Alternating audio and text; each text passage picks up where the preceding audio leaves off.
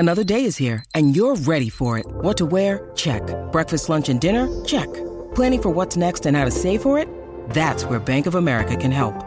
For your financial to-dos, Bank of America has experts ready to help get you closer to your goals. Get started at one of our local financial centers or 24/7 in our mobile banking app. Find a location near you at bankofamerica.com/talktous. What would you like the power to do? Mobile banking requires downloading the app and is only available for select devices. Message and data rates may apply. Bank of America N.A., member FDIC. When you need mealtime inspiration, it's worth shopping Kroger, where you'll find over 30,000 mouth-watering choices that excite your inner foodie. And no matter what tasty choice you make, you'll enjoy our everyday low prices, plus extra ways to save, like digital coupons worth over $600 each week. You can also save up to $1 off per gallon at the pump with fuel points. More savings and more inspiring flavors make shopping Kroger worth it every time. Kroger, fresh for everyone. Fuel restrictions apply. Your brain needs support, and new Ollie Brainy Chews are a delightful way to take care of your cognitive health. Made with scientifically backed ingredients like Thai ginger, L-theanine, and caffeine, Brainy Chews support healthy brain function and help you find your focus, stay chill, or get energized. Be kind to your mind and get these nootropic chews at ollie.com. That's OLLY.com. These statements have not been evaluated by the Food and Drug Administration. This product is not intended to diagnose, treat, cure, or prevent any disease.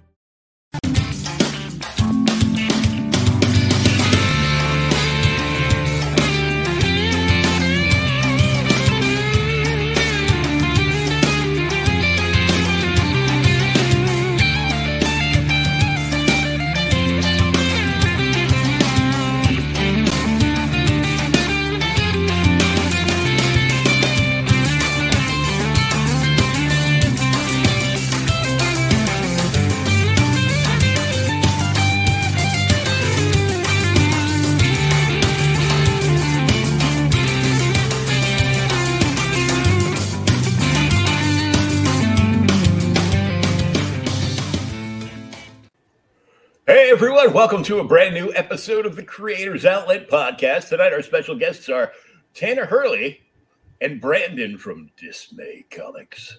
Hey guys. Hey, how's it going? Good.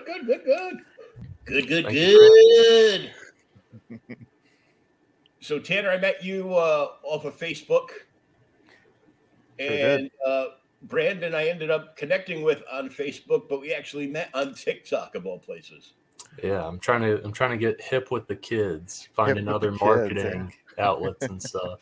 Yeah, you're not the only one. Hey, it's Kaylee Cuoco for Priceline. Ready to go to your happy place for a happy price? Well, why didn't you say so? Just download the Priceline app right now and save up to 60% on hotels. So whether it's Cousin Kevin's Kazoo Concert in Kansas City, go Kevin, or Becky's Bachelorette Bash in Bermuda, you never have to miss a trip ever again. So download the Priceline app today. Your savings are waiting. Go to your happy place for a happy price. Go to your happy price, Priceline. It's been many a moon since I was a kid. In fact, I'm going to be 53 on Monday. Yeah, I'm still alive. Heck yeah. My daughter I'm right told behind me, you. I thought you were going to be better at history, Dad. I mean, you were born in the 1900s. I'm like, you're going to die in the 2020s. I used to get that a lot when I was in the service. I've only been retired for a little over a year now. And man, my soldiers, they were terrible. They're like, yeah, go talk to Sergeant Hurley. He was there in the Civil War. Oh, man. That's terrible. Did you get anything good? Like any good medals from the Civil War? Yeah. You were on the winning side, right? I was on the winning side. That damn straight. Yeah, I grew up in Michigan. I got the got my dirty D here. Got to support. Yeah. Well, it's better to be from there than be voting for your governor, I guess. Well, I mean, I'm settled down in Georgia, so I mean, if that tells you anything. Well, it's just it's nicer here. Oh, I know. I got a friend down there. He's from Hazelhurst. Okay. And him and I do a show. We're going to start it back up after the first of the year called OK Boomer.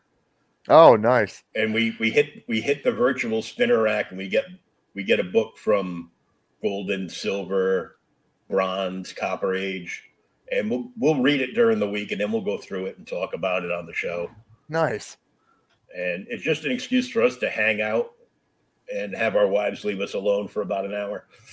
And that usually doesn't work. His wife's always yelling, "Next week, read My Little Pony." I'm like, no, my daughter reads My Little Pony.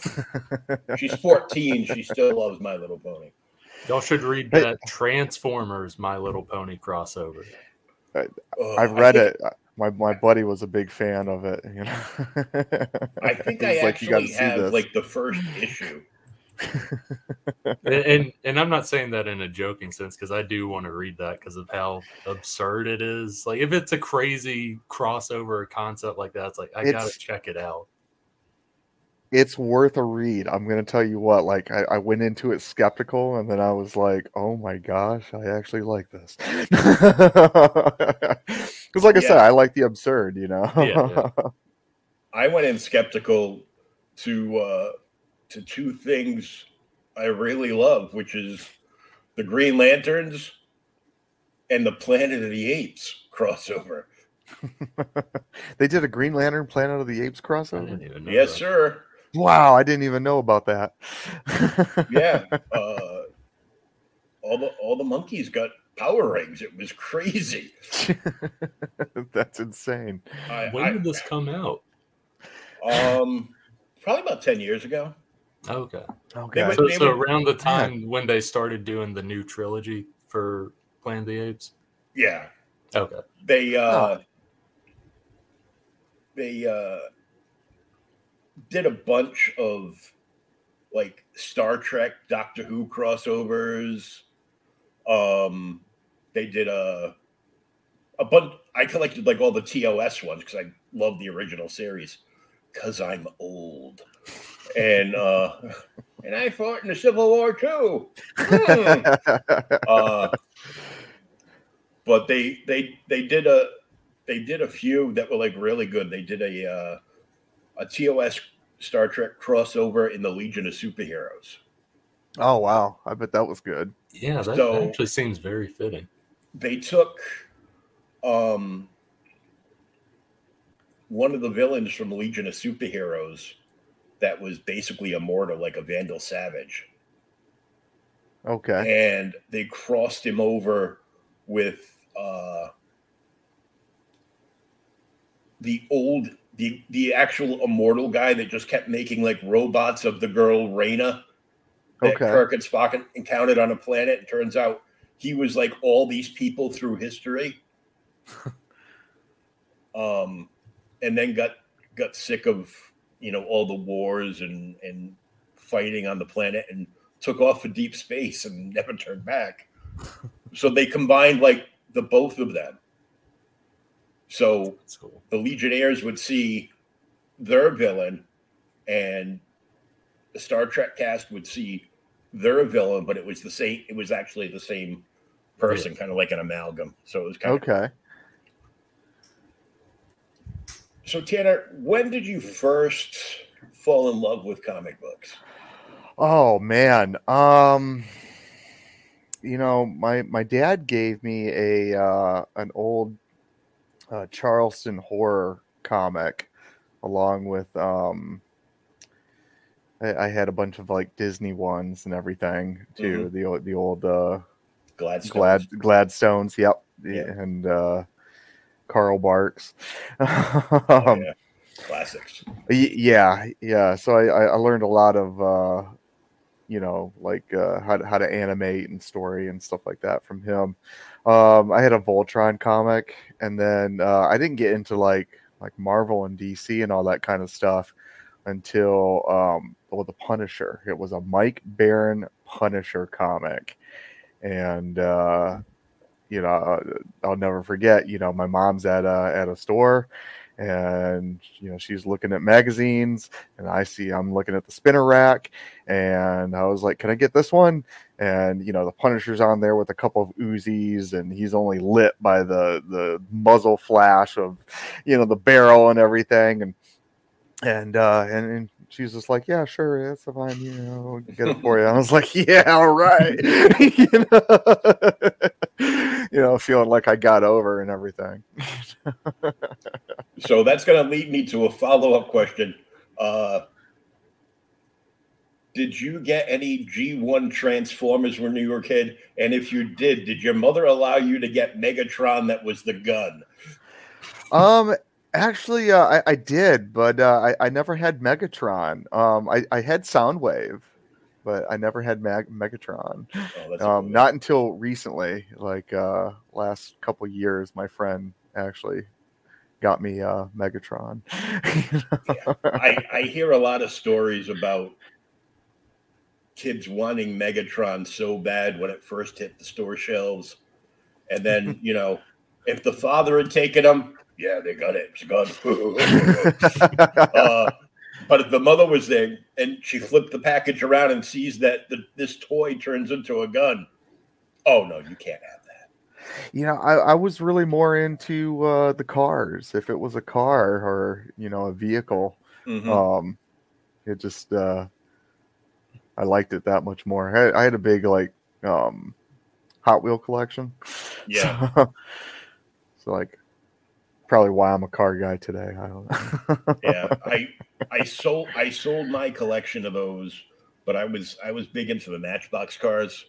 Okay. Because we had a small department store out here called Benny's that was like locally owned that just went under because the grandkids didn't care about it because they had already received the wealth from the stores. So they didn't want to do any work to keep the stores going. Oh, so they went out of business and sold all their property. But when I was a kid, you could buy everything there. You would go there, get your fishing license. You'd buy your fishing gear there every year. You'd get a new bike there every year. And like odds and ends for the house cleaning supplies, anything you needed to like change the oil in your car, tires, any regular automotive stuff that you could get at like any store. And they used to carry the old Ben Cooper Halloween costumes. Oh man, I was Batman every year. Hey, dress for the job you want, right? Exactly. I didn't get it, but it's all well and fine now, I guess. I didn't have the millions of dollars to buy a Batmobile either.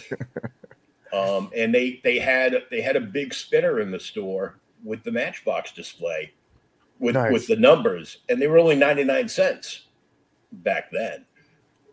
They're like $10 now or something crazy. And whenever my mom would go there to get something, she'd be like, "You bring your money with you?" "Yeah, I got $1." "Okay, well, here's the change for the tax." I'm like, "Yeah, tax, yeah." And I'd pick out like a new Matchbox car. I ended up with like 7 carrying cases, and I sold them to a friend's father for a good amount of money because I had some antique ones in there from the 50s and 60s.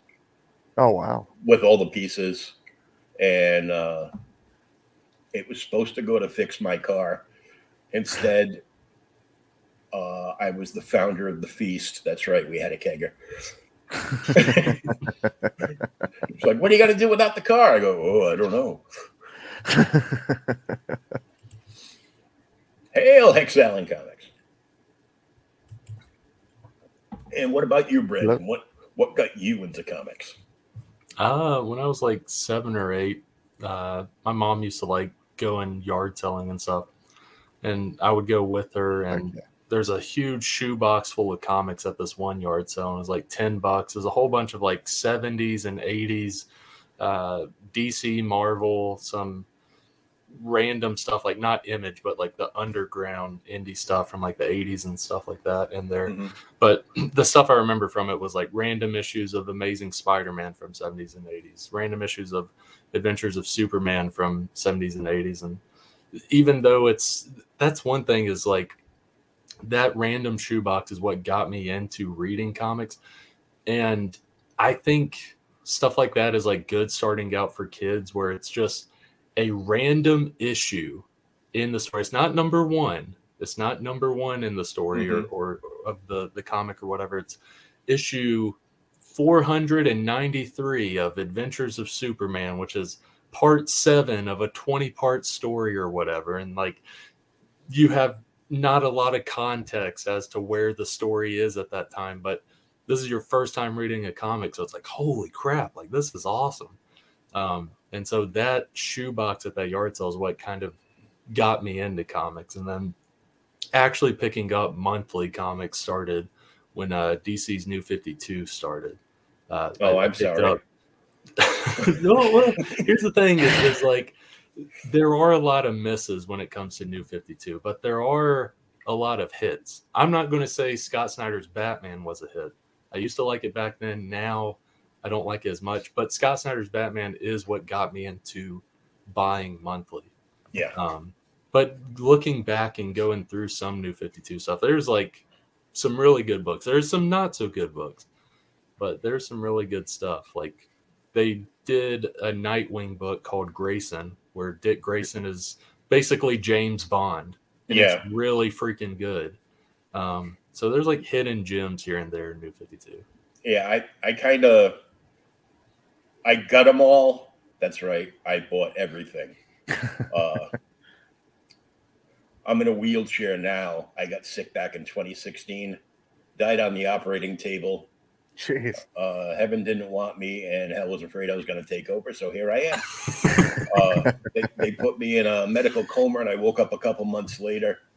And now I'm back on the outside looking in again. And but at the time, I got all of them, because if there was a poster child for comic book FOMO, fear of missing out, that would be me.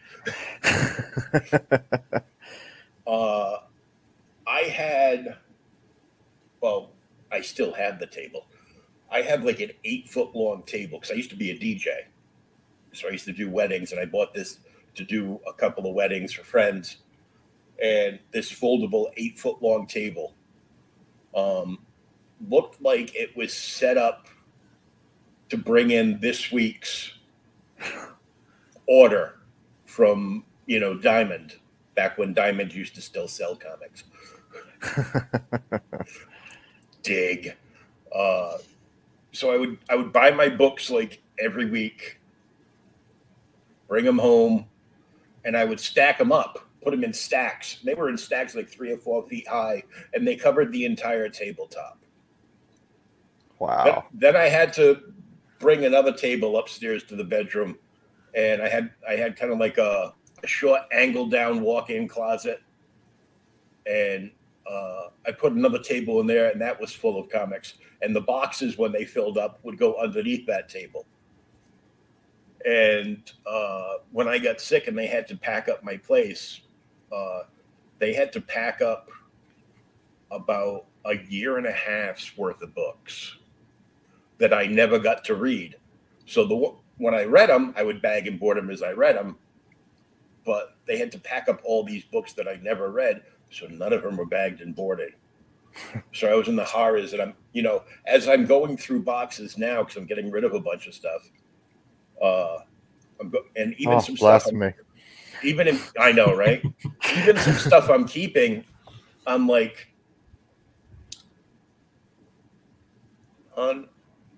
for Christmas, can you go on Amazon and buy me a comic book press? I'll tell you what size. I go, because if I ruin my own stuff, I don't care. But once I can practice enough and do it good, I go, oh, I can get a side hustle. Okay, awesome. But I'm like, a lot of the stuff that I want that I'm keeping is like the early Jim Ballant Catwoman stuff. because he'll sign for free. It looks like Tanner froze. Oh, yeah. I told him if he just, kept that silly look on his face, it would just freeze like that. So you get into comics like that, which is a good way to get into comics. That's how I got into comics. Because, back in the 70s, we just had you had the spinner racks and like the local pharmacy stores, and there might be like a little bit like in the drugstore, in the supermarkets. Yeah, you picked up whatever issue was out then, because I mean, like the trades weren't really a thing at that time, so you couldn't pick up trades. So you just picked up whatever was available. And at that time, 70s, there's back issues, but it's not as there's not a comic shop.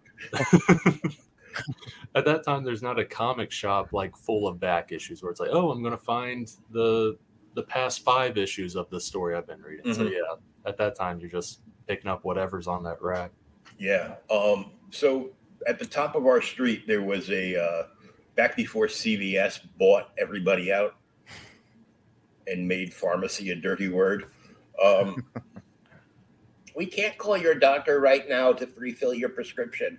We're too busy giving government COVID shots. Oops. Oh, good thing I'm not monetized. That would have just got me demonetized. Oh, well. Here I come, Rumble. Actually, we're already on Rumble. But I used to go there. It was Merlin's Pharmacy. There was a couple that owned it, and their whole family worked at the store. And my mom would go in there. She had to get the Sunday paper every morning for the coupons. And I would finally get to read, a Spider-Man strip in color because it was Sunday. And a few and Peanuts and a few other things. And then I would get to go to the spinner rack in the middle of the store. And my mother would let me pick out one book. So one week I picked out what ended up being my favorite team book ever, which was Superboy and the Legion of Superheroes. Back in the 70s, it was because they could do a lot of stuff in the 70s that they don't dare do now. Oh, yeah. Was that the old Mike Grell ones? Mm-hmm. Nice. I've even got both Treasury editions of Legion of Superheroes. Oh, hell yeah. And I got to meet Mike Grell back in 2019. I didn't bring anything from to sign. I just wanted to thank him for all the cool stuff and brag that I had just bought his entire first run from First Comics of John Sable Freelance for $20. Oh, man. Nice. I think it's missing like 5 issues, but that's it. That's not bad. And I go, oh, yeah, I forget how thin these books used to be. Independence goes, well, we would have made them longer, but we couldn't afford to print them. Yeah. But, good stuff like that. And friends of mine that lived further down the road, further down the main street than me, had a pharmacy called Ben Franklin's. Now, Ben Franklin's got all the good Marvel books. I never heard of the X-Men until I was like 16. Fantastic Four I knew just from the cartoons. But they got like Fantastic Four and Man-Thing and, oh, man. Everything Marvel, Ben Franklin's got. And DC, and Merlin's got like a mix. So they would get like Amazing Spider-Man, Peter Parker Spectacular when it came out. I bought like the first 6 issues of that right off the spinner rack at 35 cents a piece. I just bought issue 4 on a sale the other week. Cost me $10. Oh, wow. I'm like, damn. And I discovered New Teen Titans there. I discovered gotta love George Perez. Oh, George Perez. R.I.P. Yeah, right. I did 2 years ago get a print out of his personal portfolio man. of the artwork of the new Teen Titans volume, whatever it was, the Baxter editions. Okay. So that first issue where it's got like Raven Shadow going across it, and Starfire and Night Robin, because not Nightwing yet. It might have been Nightwing at that point. I have to whip it out and look at it. Jericho, who was my favorite Titan, because he had the coolest power. You could just jump in your body and make you do stupid stuff. Kind of like Dead Man, but different. Yeah. But I got that cover, like the print of that cover, just the art, signed by both George and Marv. Oh, nice. At the bottom, and that's it's in a top loader, ready to get slid into my my display wall once I get the J-locks up. So I got an autographed copy of Sashes and Violence. Oh yeah. Oh yeah. Nice. So that's my only George Perez. Well, that I think so. Maybe. I got all the newer stuff. I don't have anything like Teen Titans or anything signed. I've got an older Teen Titans issue. I think like issue 6 or 7. Signed, but it wasn't signed by George. It was just signed by Marv. Nice. Writers. Oh, sorry, guys. Yeah. That's crazy writers. Yeah. So Tanner has got a book that is launching on Kickstarter in 14 days, in X amount of hours. It'll tell you right there at the on the page. We will put the link for that in the chat. Thank you. So people can get in on the sign up, because sign up pages sign up now are very important, because by the time this book launches, you're going to forget all about this book. Because, ooh, shiny, and it'll be gone. But we will give you a sneak peek. There's no video up there yet. That's probably being saved for the campaign page. Yep, being left for the campaign. But we will take a look at the art on the cover. Boom, boom, boom. There we go.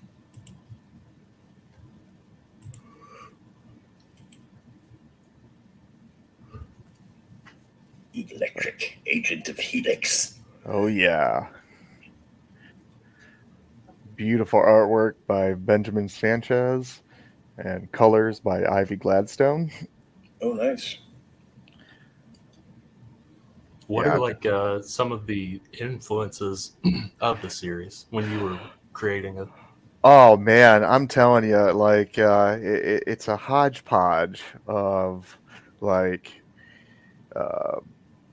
Warren magazines, heavy metal, and then a little bit of Saturday morning cartoons.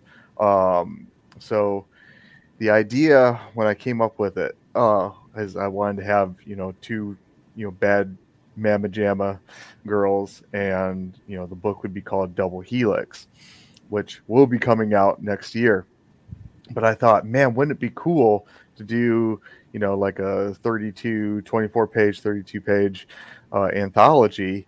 And my first book was Ren Intergalactic Mercenary, and it had 4 stories in it. And then this one, I was like, well, then I'll have Electric Agent of Helix, and it'll have 3 stories, and it basically shows the villains that will occupy this universe that they kind of exist in. And they work for the Helix Agency, so I mean, they do everything from military contracts to assassinations, rescue attempts, mercenary. I mean, just whatever they get hired to do, they'll go out there and they'll do it. Usually there's some sort of major villain that's kind of involved with it. So, like I said, it's kind of like Roger Corman meets Saturday morning cartoons is what I've been telling people. what? Electric, she's the idea behind her is she's an energy succubus. So she can drain, energy and then project it into the hilts. And that's why she's got like these wild whip type sword thingies. It's chaos energy from the energy that she drains. And so that's her power. So the more energy she drains, the crazier the hilts can be. Yeah. I like the idea of it being something a little bit different. It wasn't quite a whip. The idea was for it to be a sword, but I just like the idea of it being like unstable as hell. Yeah. And so that's where she came from. Nice. So I looked at this image, and what I saw was that stood out first was the name, and automatically made me think of the old sci-fi series back in the late 80s, early 90s from DC called Electric Warrior. Man, I don't remember that one. It was cool as hell. You can probably get the trade at Ollie's for like $8 if they carry it. It was a cool like really rad sci-fi, almost kind of like a RoboCop warrior before RoboCop. Oh wow! So it made me think of that. Then, of course, I look at her and I'm like, oh, look, it's Scantily Clad Rogue. See, when you said a second ago, like, I noticed the title. I was like, was that the first thing you noticed was the title? No, it wasn't the first thing I noticed. I'm like, wow, Rogue really got a little thick in the thighs. She must not want to listen to the stereo. Hey, Doc. Man, Will, you really are scraping the bottom of the barrel having that Tanner guy on your show. Oh, I know, right? Gosh. I know, but, you got to give him a break once in a while, right? It's my big break, man. It's my big break. Doc's going to have me on once we get stuff set up one of these days. He's going to teach me how to paint. Heck yeah. I bought all the stuff. I got everything. I even got the little wooden thing that holds the paint thing up. See, I know all the words. I saw that, and then I saw the swords, and I'm like, ooh, she's got two sun swords from that Saturday morning cartoon. Yeah, the one that went, let's mix Star Wars and Conan together and see what we get. What was that? Not Brave Star. No, Black Star? No, Black Star was a different one. There were so many that were like almost identical. Oh man. Herculoids? Nope, not the Herculoids. Although I do have one of the Toonami toys from the Herculoids. Thundar the Barbarian. Yeah, that's what it was. Demon dogs. Yeah, it was Thundar, Ukla the Mock, Chewbacca, and Ariel. That's right. The sorceress with the head on her shoulders. That could just kind of like shake her head and roll her eyes at both these fools. But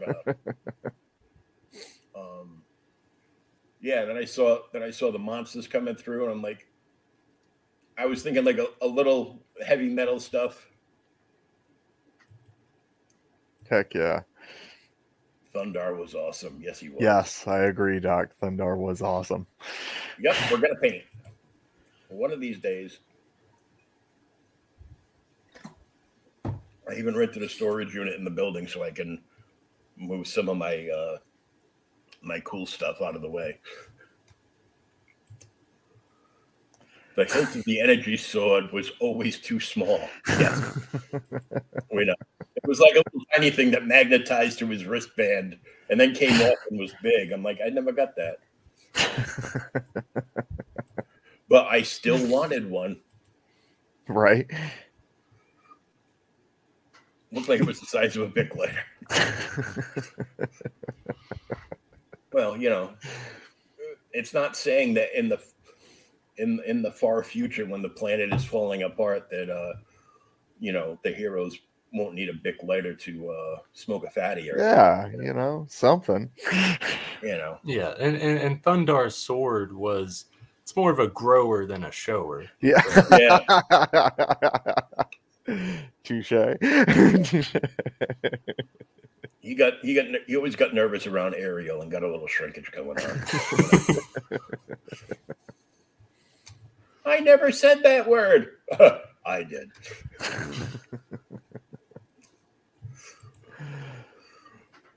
I know, Will. It's on the size that matters, right? Yeah. So you're going to have the team book, which is going to be the ongoing book for this. Mm-hmm. But this one is going to launch in 14 days on Kickstarter.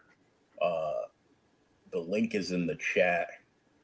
And do you have a map set out for like how many issues you want to do of Agents of Helix? It's until I can't draw anymore. I just want to keep pumping them out and doing as many as I can. There's so many story ideas. I think it goes back to what Brandon was saying. I want random stories. I like threads. Mm-hmm. I like things. The continuity. That's the word I'm looking for. I like continuity, and I'll throw some things in there, and then like a good Chris Claremont book. Maybe I'll sum it up on issue 10, and then I'll start another thread, and we'll just keep it going, because I think picking up those random books, just like you said, Brandon, that's half the fun, I think, with comics. Yeah, because Stan Lee would always say it like this random issue of whatever is someone's first comic. Like every comic is someone's first comic. And I don't always agree with stuff Stan Lee did or said, but I do like that aspect of, like this comic or that comic likely is one person's first comic. So you don't have to like have a 5-page synopsis of everything that happened before. Like it's all typed out and you got to read that to figure out what's going on now. But like starting the story, even it's continuing the previous few issues, but I haven't read the previous few issues, but I can still jump in and read it even without that context. I like that a lot with the Marvel way of things back then. Yeah, I think the one thing that stood out to me that Stan Lee said that I didn't agree with is when I got to the front of the line at Comic-Con, he told me it was $150. I go, I do not agree with that. Was that just for the signature? Yeah. Yeah. I think it was because I wanted it like personalized. Oh wow. I go 150 because I want it personalized, but regularly it's 125. I'm like, shouldn't it be more like 75? Because now I'm not going to sell this. Unless some other random Will guy on eBay is like, if I buy that. I would think personalized would be cheaper. I hate it when people try to sell personalized stuff. Yeah. Like to John. I was like, well, my name is Tanner. I like collecting original comic book art, and I want to get Jeff Bone original comic art, or not Jeff Bone, Jeff Smith. Jeff Smith, yeah. I want to get his original comic art, but it's impossible to find. To where the only thing I can find is a drawing he did of Batman and Superman, and it's made out to like to Johnny or whatever. It's like it's the best thing I can find. I don't want to see his Batman or Superman. I want to have like him do the Bone characters, but right. I know the other year when he re-released the new version of like the complete Bone, which is ideal for home defense. It's big, yeah. Yeah, I got it. I know. I've got the original soft cover from when they first released it. Yeah. And he was releasing limited edition like hardcovers, and he was signing them and doing like a tip-in plate with like a sketch of Bone. But it's probably too late for that. That was like last Christmas. I'm sorry. I want to ask, how easy is it opening that hardcover? Because the soft cover, I don't think it would be that hard. I feel like hardcover would be a little bit tough to try to see midway through the book. I feel like panels are cut off on the inside or something. Well, it depends how he sized it. Yeah, true. I would think I still have all the bone figures too. I didn't realize they made figures. Oh yeah. My LCS was Wicked into the Bone series. Sadly, not enough into it to tell me about it when it first started. Yeah. I had to. Somebody actually put an issue back. They decided they didn't want it anymore, so they put an issue back on the shelf. And I'm like, "Oh, what's this? Oh, that's surprise! Bone. It's a really good story." I go, "Cool, I'll take it." Yeah, that person was like, "Wait a second, I don't like Lord of the Rings, and now you're giving me a Lord of the Rings type book. Screw this." Yeah. Walking and more walking. Look, I'm fat and proud of it. Leave me alone. Quit preaching. But I mean, if I look off to the right very carefully, I can see it. It's still in the hard shell package it came in. But I can look at it and just be stupid rat creature. I even have the I even bought they did like a Thorn Prestige 4-issue miniseries. Yeah, I remember that. I think Charles Vest did some of the covers on it. He did, yep. Yeah, he's so good. Oh, absolutely. So Brandon, tell us about your Kickstarter. Yeah, so currently we have, trying to think exactly, less than 48 hours on this Kickstarter. It's been doing pretty good so far. It's been doing a lot better than I anticipated. I was ready for anything, but I'm happy to see how far it's gotten. But my Kickstarter, for those that don't know, it's Dismay Avenue issues 1 and 2. It's a horror anthology series, and very different art styles, and they'll be shown in a second. Very different art styles. Huge influences for me when it comes to writing horror, because I like writing any genres, but the thing that comes the easiest is horror. Like if I'm writing like a Western or a romance or something, and I get like that brain fog, just like I don't know where to go from here, and I still want to write, I'm like, okay, I'll come over and write some horror, because it comes naturally to me. And biggest influence is the Twilight Zone. Rod Serling's The Twilight Zone. I absolutely love The Twilight Zone. To me, best anthology show ever. I'd probably even say best horror show ever. It's not just horror, but even though there are the sci-fi episodes and stuff, they have a lot of horror elements in it. So that's why I think the whole show is horror. But that's the biggest influence for me. But with these stories, issue 1 is 40 pages long. It's a 40-page story. It's all one story. It follows a couple, Ben and Mia, who go on a movie date night to a movie theater on the outskirts of town of where they live. And they haven't really been to this theater before. Didn't even really know it existed. And they go there, and it's a huge Cineplex, but the parking lot's dead. It's just a dead parking lot, no cars or anything. They go inside. There's 2 kind of weird, creepy teenage concession girls and a kind of shady guy with his hood pulled over in the distance in the lobby.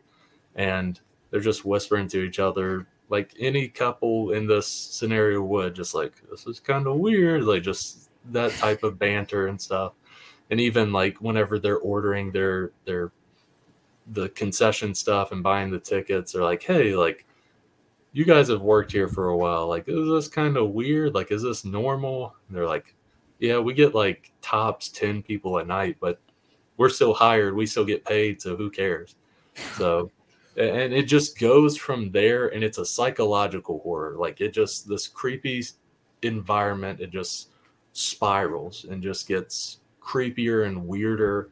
And the first third of that story is all true. It's all based on a date night I had back in college with a girl. We went to a movie theater on the outskirts of town. She wanted to see some movie that was only playing there. Didn't know about the movie theater, and all this weird stuff happened during the date. But then the tension died, and we were just freaking ourselves out. And then we just had a good time watching whatever movie. But this is kind of like a what if to that. Like, what if it went this like psychological horror route? And that's basically issue 1. With issue 1, there's a 1-page backup story that is kind of a horror comedy. It's only 1 page. It's called Alternate Reality, where basically take humans and take trees and just switch. And what I mean by that is trees are now sentient, like humanoid walking beings, and humans are like planted in the ground. And trees use humans how we use trees. So trees are like chopping down humans, like you chop down trees. There's a bone yard instead of a lumber yard. There's they're building a tree house, but it's made out of human bones and stuff. Oh yeah, this is hilarious. there's a Capitol protest with a bunch of trees with signs saying "Save the humans, don't kill the humans," that sort of stuff. It's a short 1-page comic, but after you get super creeped out by that first movie theater story, you got that 1-page backup to kind of alleviate some of that tension. So that's issue 1. Did the trees get accused of being human huggers? Yes, those trees that were protesting. Yes. Okay. And the last panel is a family of trees, like the nuclear family, just at home watching TV. They're watching this Capitol protest on the TV. They're just having a good time watching TV. And in the fireplace, there's human limbs burning in the fireplace. They're using the human limbs as firewood, basically. So yeah, that's the stunk. So that's issue 1, and then issue 2 is 4 different stories. It's 4 different stories, very, very different art styles. It's 60 pages long for all 4 issues. The first story is called "Tolls the Bells." Yes, sure. I can. Okay. First story is called "Tolls the Bells." It is kind of, because I love comics, I love manga, I love webtoons. Like, there's good stories in all of those different medias. They're all the same, but just a little bit different. Yeah. And "Tolls the Bells" is very influenced by my love of horror manga, specifically Junji Ito. Junji Ito is amazing when it comes to horror manga. And the story is very much influenced by his writing, and the art is heavily, heavily influenced by his art style. And that thumbnail right there is from that story. But it basically follows a little boy named Sanjay who has to stay after class one day. He gets detention for causing trouble in class. Has to stay after. He's writing sentences on the board and stuff. And I will not be a stripper. Do what? I will not be a stripper. I will not strip in class. Yeah. And he's doing this, and teachers just vanish. Like, they're nowhere to be found. And basically, without spoiling much, the story is kind of plays on the fear of isolation and darkness. And darkness is used very well because it's a black and white comic. But that's that first story. Second story is Raw Horror, which is very painterly, surreal, atmospheric art style, where it follows a military soldier who wakes up in his house, but it feels very unfamiliar. It's this place that he knows, but it feels very unfamiliar, and things just kind of spiral from there. That's just an 8-page story, but it's very well done. And then the third story is Destination, which follows a little girl named Jade. She goes to a thrift shop with her mom, and the mom's like, "Hey, like, quit bugging me. Look around." Basically, like, there's more dialogue, but I'm paraphrasing there. So Jade's looking around, and she finds this mystical musical triangle in the thrift shop, just kind of tucked behind a mirror. And she finds it, and it looks weird. And when she strikes it, she gets sent to another dimension. Not the Beastie Boys song, not another dimension, another dimension. That would have been cool. Yeah, she doesn't go into a dimension where the Beastie Boys are playing Intergalactic. It's not that. But she gets sent into another dimension when she strikes that triangle, and it gets crazy. And each time she strikes the triangle, she gets sent into different dimensions, and it gets crazier and crazier each time, kind of worse and worse each time she does it. So that's that one. And that one is more like modern contemporary art style, but it's more, it's like, this is a compliment for it. It's like the best looking webtoon, like the webtoons that look really good. It's that type of art style. Okay. And then the last one is Acolyte, which is a Dr. Seuss art style, like a Dr. Seuss-esque art style. Oh, yeah, I've seen the art for that. That's really cool. These are all very different art styles. And with this one, it follows a character named Mr. Hinklehorn. That's a Dr. Seuss name right there.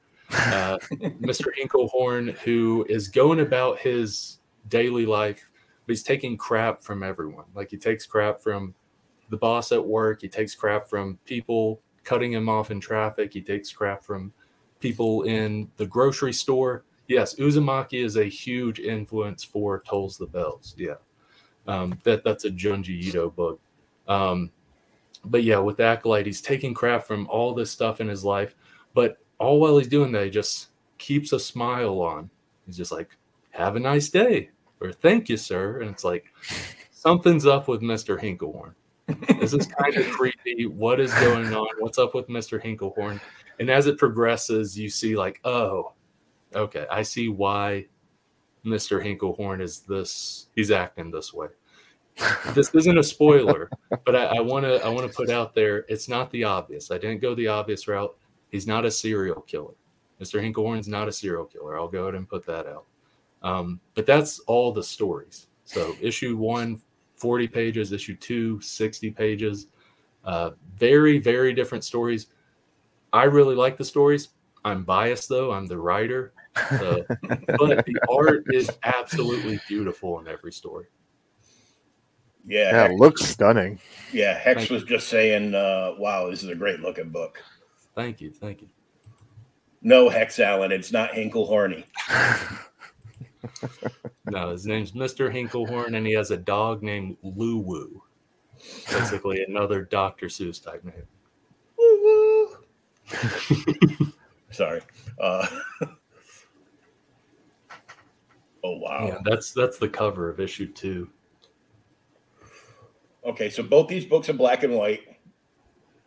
Only Tolls the Bells. Tolls the Bells, that one story in issue 2 is black and white.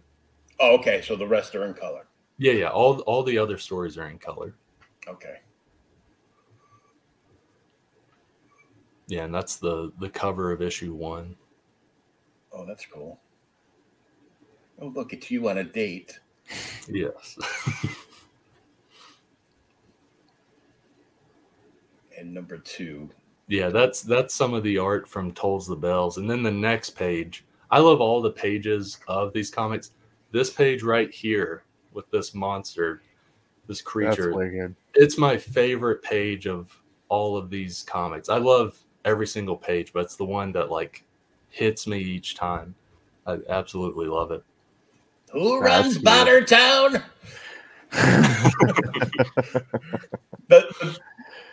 The smaller creature in his arms just made. Yeah. Oh, yeah. And that's the thing is like it's this big, like weirdly muscled, long-haired creature, but the one that's talking is the conjoined thing in his hand, and it's conjoined by the guy's nose and stuff. Weird creature design that we made, but I really dig it. And then this one is raw horror. This is that like painterly one I was talking about. It's with the military soldier that wakes up in his house, but it feels very unfamiliar.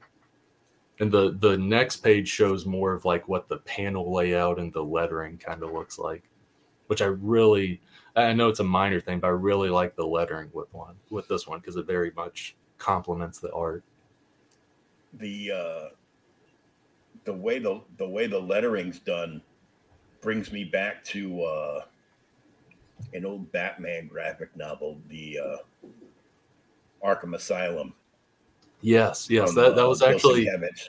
when we were trying to do the lettering for this. Arkham Asylum was one of the first books we looked at because it had that very, very different lettering style. And so that was one of the first books we looked at, kind of one of the first influences. And then Jade Sky, who did the art, she sent like 10 different possibilities. And we eventually narrowed it down to this one. Nice. Yeah, and this is Destination, the one with the little girl with the alternate dimension traveling musical triangle. And this is the next page is an example of like the crazy stuff she sees in these dimensions. Hit it again! Yeah. Yeah, it's one of those things where she saw that, like, okay, I got to get out of here. I'm about to die. There's an evil walking hoo-ha coming after me. You're the second person that said that. And it's one of those things where, like, it wasn't till maybe 5 months ago I finally looked at it and I was like, oh, we made a vagina monster. I didn't even notice that. That's okay. The next Olympics, they always make these stupid-looking mascots. Well, the mascots they made for the next Olympic Games look the same. They're all red, however, so take that as you may. It's just going to be a yeah, and this is that last one, like Acolyte. That's the first page. So the first page feels like a Dr. Seuss story, and like the next couple pages feels that way. But as it goes along, it gets creepier and creepier, and I didn't want to show too much of the creepiness as it goes along. Right. But guy throws a lit cigarette on his lap and says, "Thank you, sir." Like, thank you, sir. May I have another? Yeah, and these are the pages from issue 1, that movie theater story. There's a few pages there. It's beautiful. Jade Sky is the artist on this one. It's awesome. I like the first page, which is right after this. It kind of just, I don't know, it feels very this right here looks like it's right out of Burton's Gotham City. Yeah, yeah, I can see that. Yeah, and this one, just those 3 panels, like the setup where car is pulling up and you see the headlights kind of going, the rat pops up and it scurries away, all while the cinema lighting in the back, it's flickering, and it's flickering on the different letters. Like, I don't know, Jade, just the detail she's able to bring onto the page, it's amazing. It's cinema,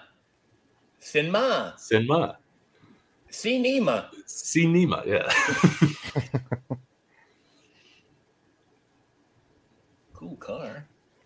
Yeah, that was definitely not the car I had. I had a It wasn't the car I had either. I had a 72 Duster. But hey, it was a Slant 6. So. Tickets sold at concessions.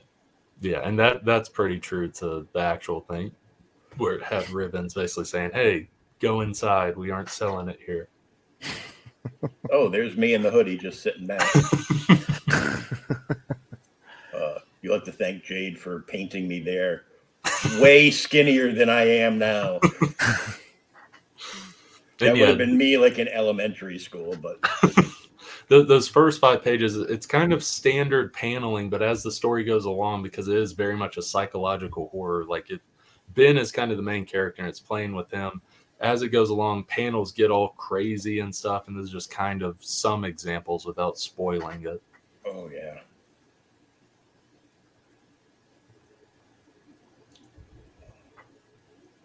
who's the series for? It's for everyone. Yes. And yeah, that T-shirt I absolutely love. This is the first time I'm doing a T-shirt in a Kickstarter. I've made T-shirts in the past before for my job. But I'm getting one of those T-shirts. My sister was like, "Hey, that looks really cool. Get me one." I was like, "Okay, I'll get you one." So maybe she'll pay for it. Probably not. And these are the variant covers. This is the issue 1 variant cover. A simple movie night or something more? Question mark. Something more. God, my phone's just going insane. Apparently, everybody else on the planet is streaming as of right now. And then this is the issue 2 variant cover, the street sign, Dismay Avenue and stuff. And it is influenced by Twilight Zone to the point where on the back I have my own, I won't say rip off, but definitely on every back of Dismay Avenue in any issue, it says, "An unexpected turn brings you down an unknown road. No ordinary horrors are found down this road, only those of dismay." So it's not that classic Rod Serling thing, but it's definitely an homage. Yeah, exactly. It's an homage. It's that love of everything he did with that show. Hell yeah. And yeah, we've already hit these 3 stretch goals that are listed here. So all physical backers will get these. That creepy bookmark where you can be in the library or on the bus and you have that, and someone's going to do a double take because they think someone's staring at them, but it's your book. That sticker right there. And then that third one we hit recently, it's my first series, which is The Gallows Man, which is best way to describe it, short way to describe it, is take the fun campiness of Adam West's the 1960s Batman show and then throw in some Quentin Tarantino movie violence. And that's The Gallows Man, because it's basically in the Batman show, whenever a punch happens, you never see it connect. Right before it connects, it's bam or pow. And then you see the aftermath, the bad guys on the ground or whatever. So we keep to that where the punch is happening and bam happens. And then the aftermath you have is like the person, his neck is broken or is like knocked out all his teeth and he's bleeding or whatever. So that's like the route there. But we keep like the fun, campy jokes and stuff that they have and the dialogue that they have. So, nice. And it's also very much like the world of The Gallows Man is like very desensitized to violence. Because that's kind of how Golden Age comics was. It's like we got these superheroes that half of them are like killing people, but like in real life, there's little kids like I want to be like him. I love this guy. And it's like I don't know if I want my 5-year-old son to be like him. But this world is like, yeah, this world only the bad ones. Sure. This world, you have like a 1940s radio announcer in it. It was like, Gallows Man and the Newsboy. Because Newsboy is his Robin equivalent. And it's like Gallows Man and Newsboy thwarted the dastardly walrus and the evil jackal. Oh, they're so great and all this stuff. And I do want to mention the main villains in this is a Nazi cult that has infiltrated their city. So for how insane Gallows Man and Newsboy are with their brand of justice, they're fighting Nazis. So the ultimate bad guy. And they really dish it out. But anyway, so that this poster is a cross between Gallows Man and Dismay Avenue. And it's Gallows Man and Newsboy in the Scooby-Doo and Shaggy pose where Shaggy's holding Scooby and they're scared and they're surrounded by all the people and creatures from Dismay Avenue, all in their different art styles. I really like that poster. Would you do it for a Newsboy snack? Asking for a friend. Yeah. Yeah, and we've already hit some backer giveaways. Every 25 backers, there's a new giveaway. So at 25 and 50, one lucky backer will get that sticker set, which is from Gallows Man #2. It's a bookmarking sticker set. So, and then at 75 backers, someone will get that and this original page right here, pencil and ink page done by Thomas Tikas, who's the main cover artist for the Gallows Man. Nice. So we already hit that. So one lucky backer will get that. I'll put in the random spinner generator and click it, and one person will get that. And then, now we're working towards $3,250. That's the last stretch goal. If we hit that, all physical backers will get a original art sketch card from Helen Bolton, who is the main artist for Gallows Man, and she did the art for Alternate Reality and Acolyte. So that's the next goal we're going towards. Nice. Okay, so you, instead of having tiers so much, you do the levels. Yeah, I have tiers on the right side. That's where that is. I do the levels just to kind of clarify who is eligible for the stretch goals. Because right above that level 1 thing, it says level 2 and higher eligible for stretch goals, basically. That's the main reason I have that in that section. So people don't scream about it afterwards. Yeah. If you got a digital copy, you're not going to get the stretch goals. Yeah. So level 1 is the $1 social media thank you on the Facebook and Instagram page. $5 Dismay Avenue #1 digital edition, or as I like to call it, the Australian edition. That is the thing, is like I know I'm like shooting myself in the foot here, but if you live in worldwide?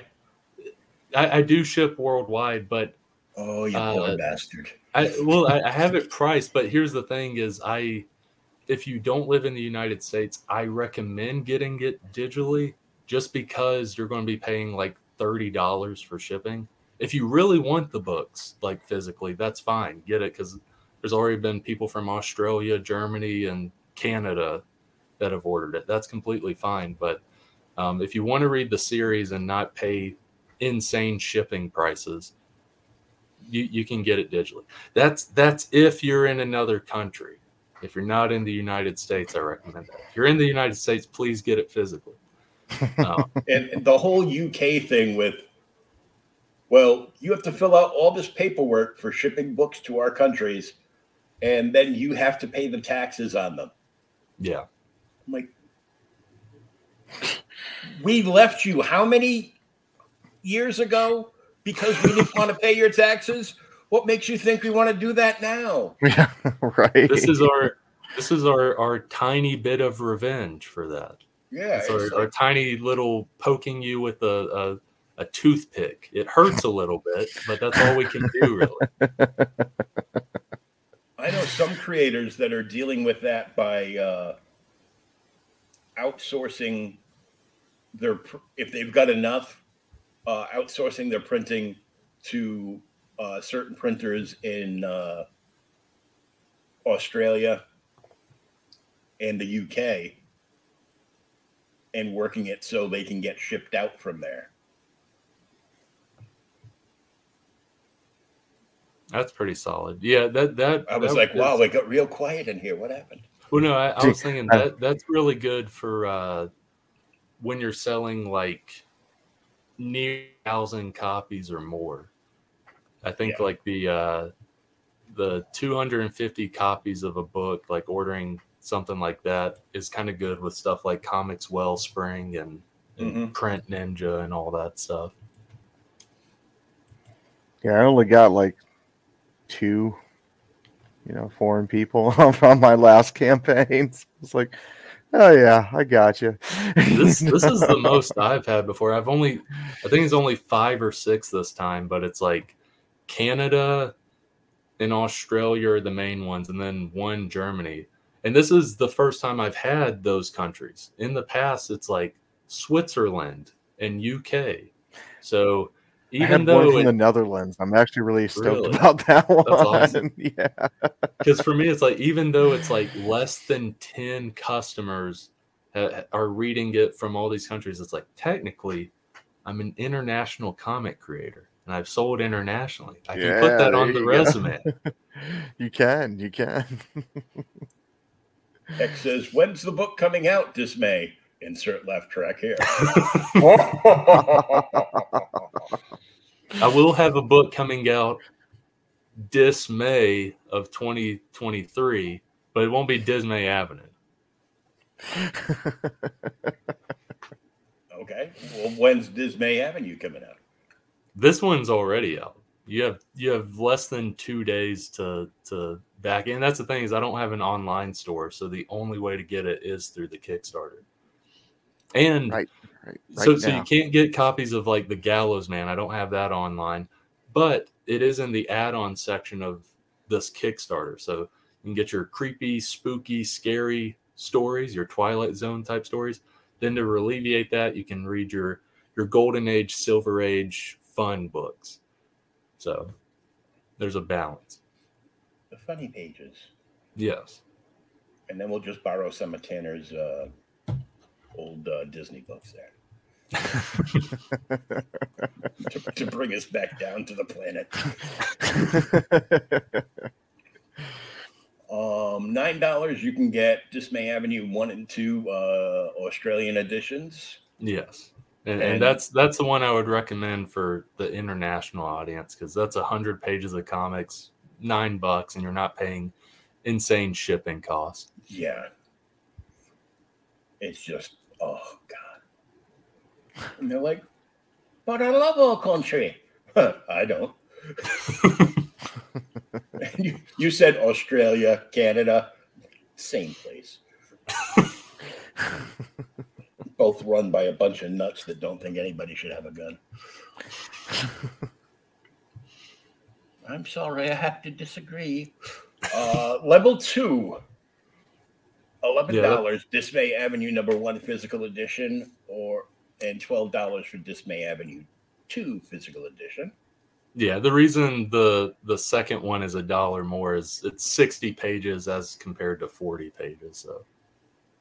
So you pay an extra $1 for all that extra content. Yeah, exactly. You can't beat that, you know. And that's the thing, is as I go up with my tiers, it's like I'm not trying to play like trick the customer or whatever, but as the tiers go up, it's like a bigger bang for your buck, because like $25 you get both those issues signed, like both of them are signed.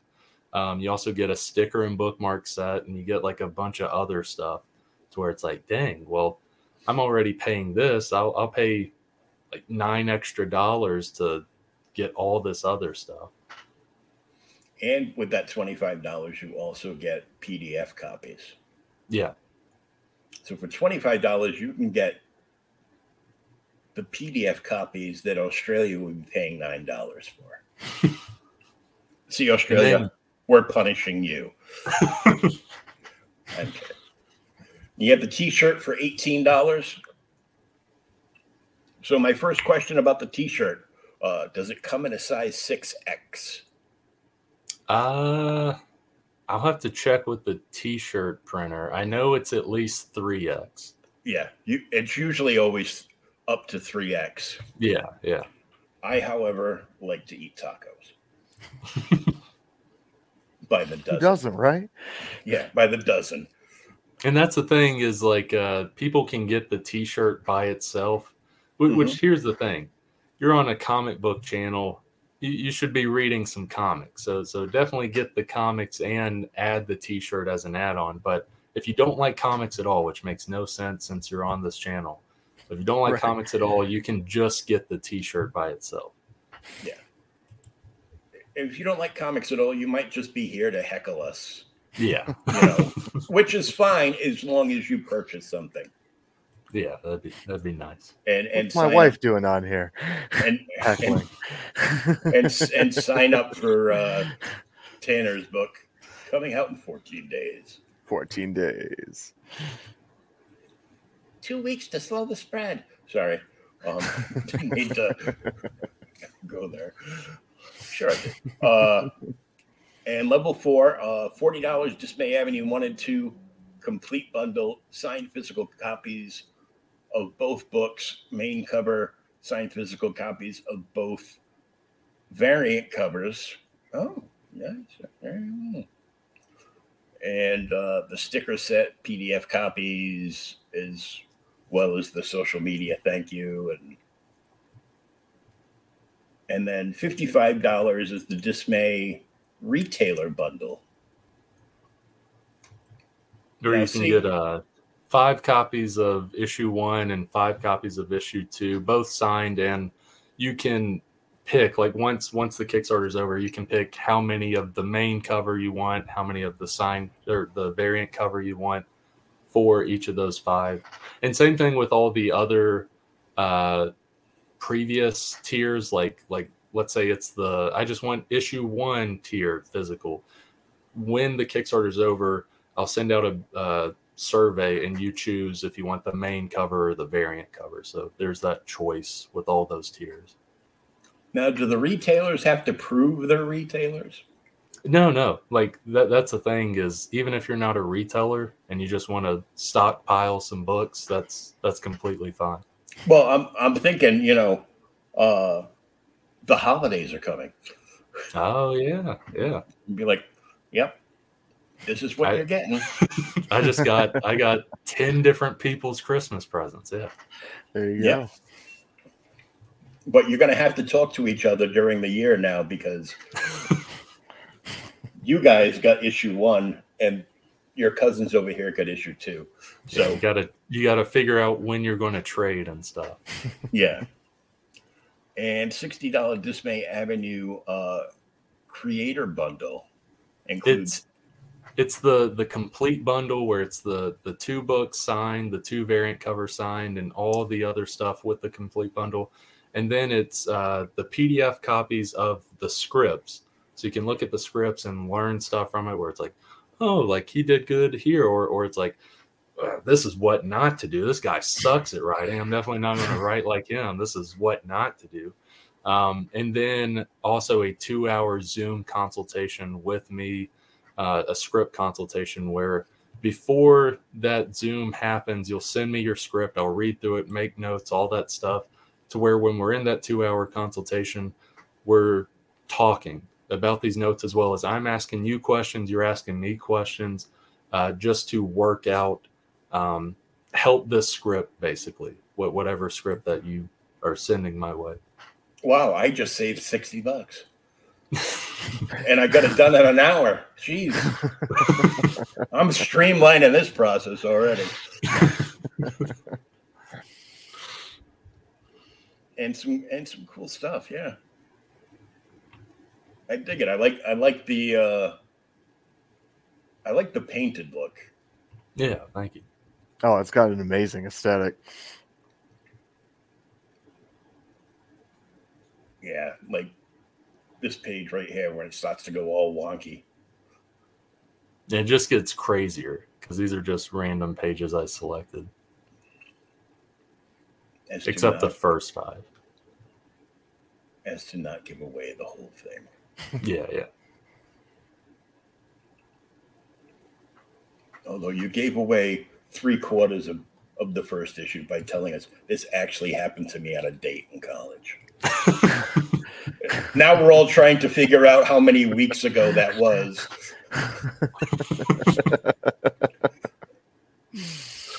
Mr. Hinklehorn just looks hilarious. And yeah, that thing. Have you named this monster yet? Not yet. So whatever are some creatures from the Alien franchise, send those my way, and then I'll add some sort of veg or something within it.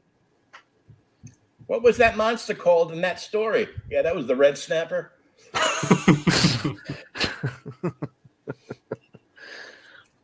Sorry, I get the quick wit from being a strip club DJ for 30 years. So. That's right. Until I died, I was making money and getting a free show every night. I love the title page for Raw Horror, though.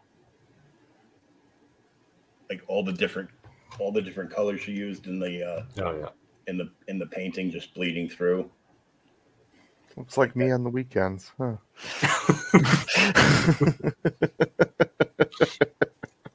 Okay, so what are you drinking to make all those colors come alive in your living room? I'll take a bottle here.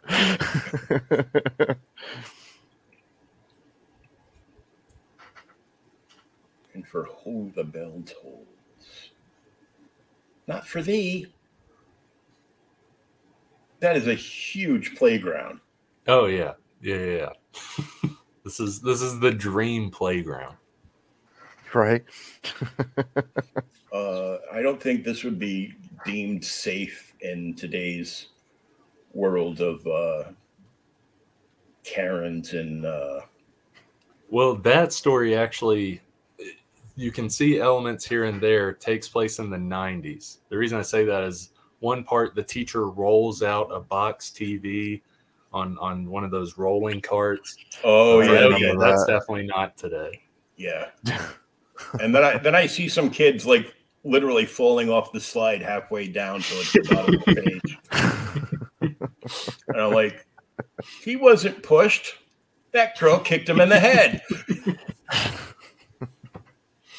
Get out of my way, Tommy. The 90s. It's my turn to burn my ass on the slide. Yeah, those metal slides, yeah. Oh, my God. That's a great cover, though. Oh, yeah. Yeah, it is. It's funny because there's a park here in Mass, like a small park, by the town my daughter and I used to live in, and there was like this 20-foot long metal slide. I think they've taken it out, but you used to have to climb up a cargo net. You know what that's like, Tanner? Oh yeah. You used to have to climb up a cargo net to get to the top of the slide because it started like a good 50 feet high. How long did they have the slide there till they got rid of it? I think they just got rid of it the other year, because I guess they said the park was oppressing their kids with hot pants or something. I don't know. Metal slides. I go, yeah, because the plastic slides, you go 2 feet, you stop, 2 feet, you stop. It's like driving behind, somebody's great grandmother on Senior Citizen Day coming out of the market. The hot metal ones, though, because I remember we had a park where it was like a huge slide. We didn't have the cargo net climbing. That's why I was like, holy crap, that sounds terrifying for a little kid. But we had like one of those huge metal slides. I just remember going down it on summer days and stopping and getting stuck to it. But it was more like my leg was kind of melting on it. My leg would just get stuck on it because it was so hot. And your face would look like this cover. Yes.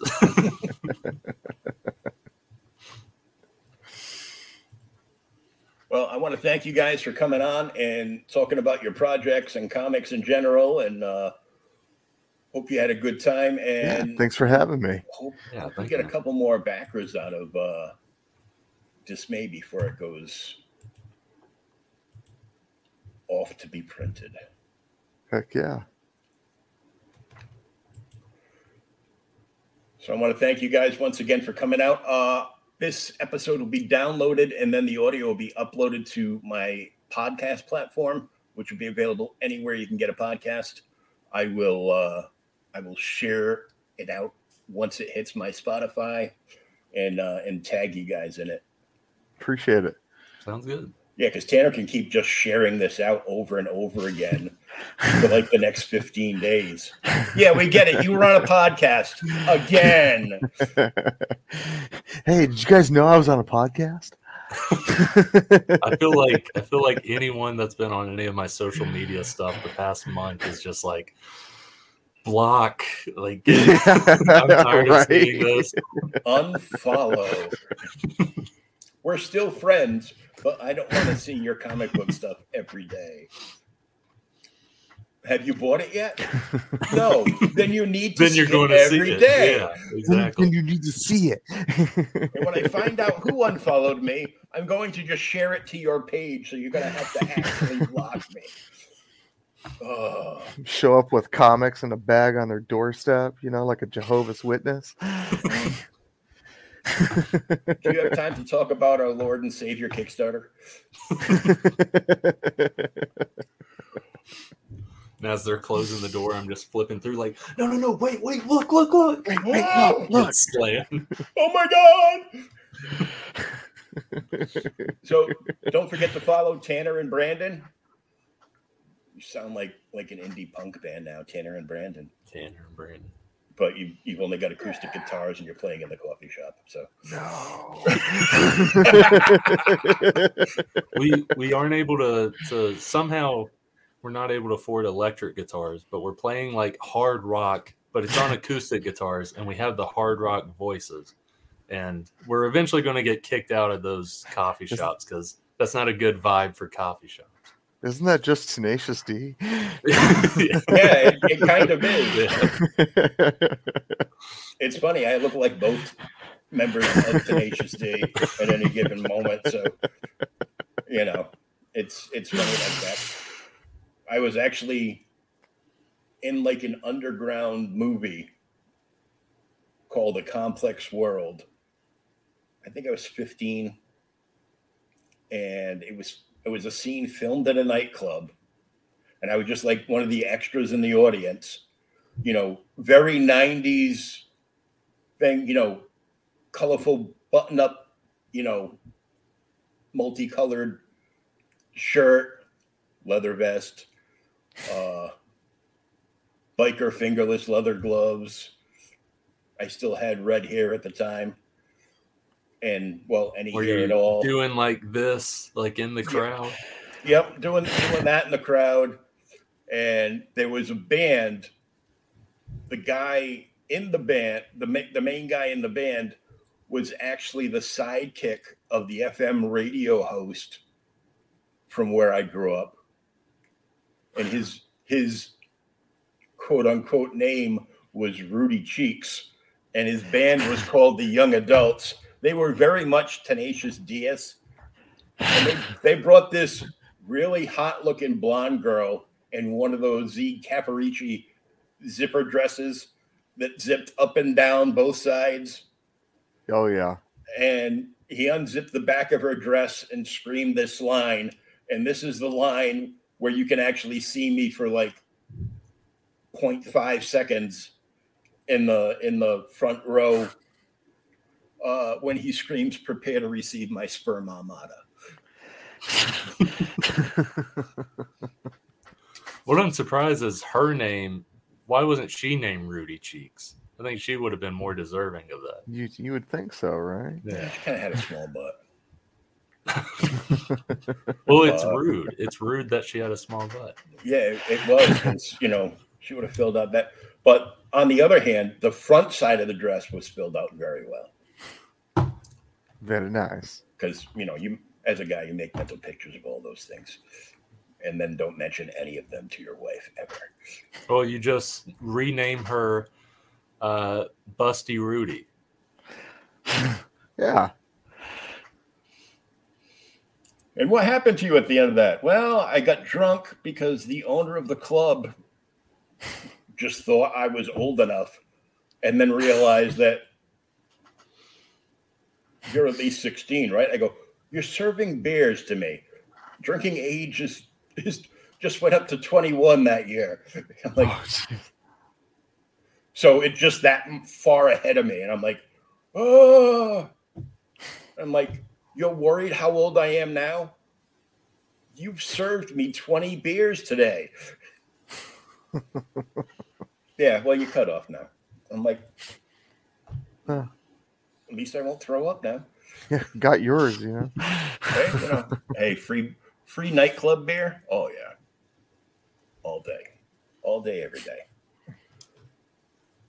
So hopefully I'll be talking to Brandon over the next couple of days to see how he made out with the campaign. and we'll be keeping in touch with Tanner and his new books coming out. I do recommend, with all the shadiness going on between Kickstarter and Indiegogo, that you all end up with your own websites sooner than later. Oh yeah. All the store is in development. Yeah, all the quote unquote shadow banning on Indiegogo, which just turns out, just a line of code. Oh, we didn't mean to do that. And then 2 weeks later, they slip in another line of code that does the exact same thing. So, and they have no intention of fixing it because they don't care. Yeah, I'm not trying to praise the name of Kickstarter, but that was one of those things where I went to Kickstarter over Indiegogo because it just felt, not saying it is this, it just felt more pristine or like legit. Yeah, Indiegogo's legit, but it just feels better. It's like I guess this is a equivalent. Walmart's not great, but let's just say Kickstarter's Walmart. And then Indiegogo is like the discount Walmart, basically. It's the big lots. Yeah. Dude, I love big Kmart, lots. basically. Kmart. Yes. Oh, Kmart's closed. Oh, what exactly. Exactly. Yeah, I expect it will be sooner rather than later. But all right, everybody, take care. Have a good night, and we'll catch you next week with another new adventure in comic books right here on Creators Outlet Podcast. Take care. Take care.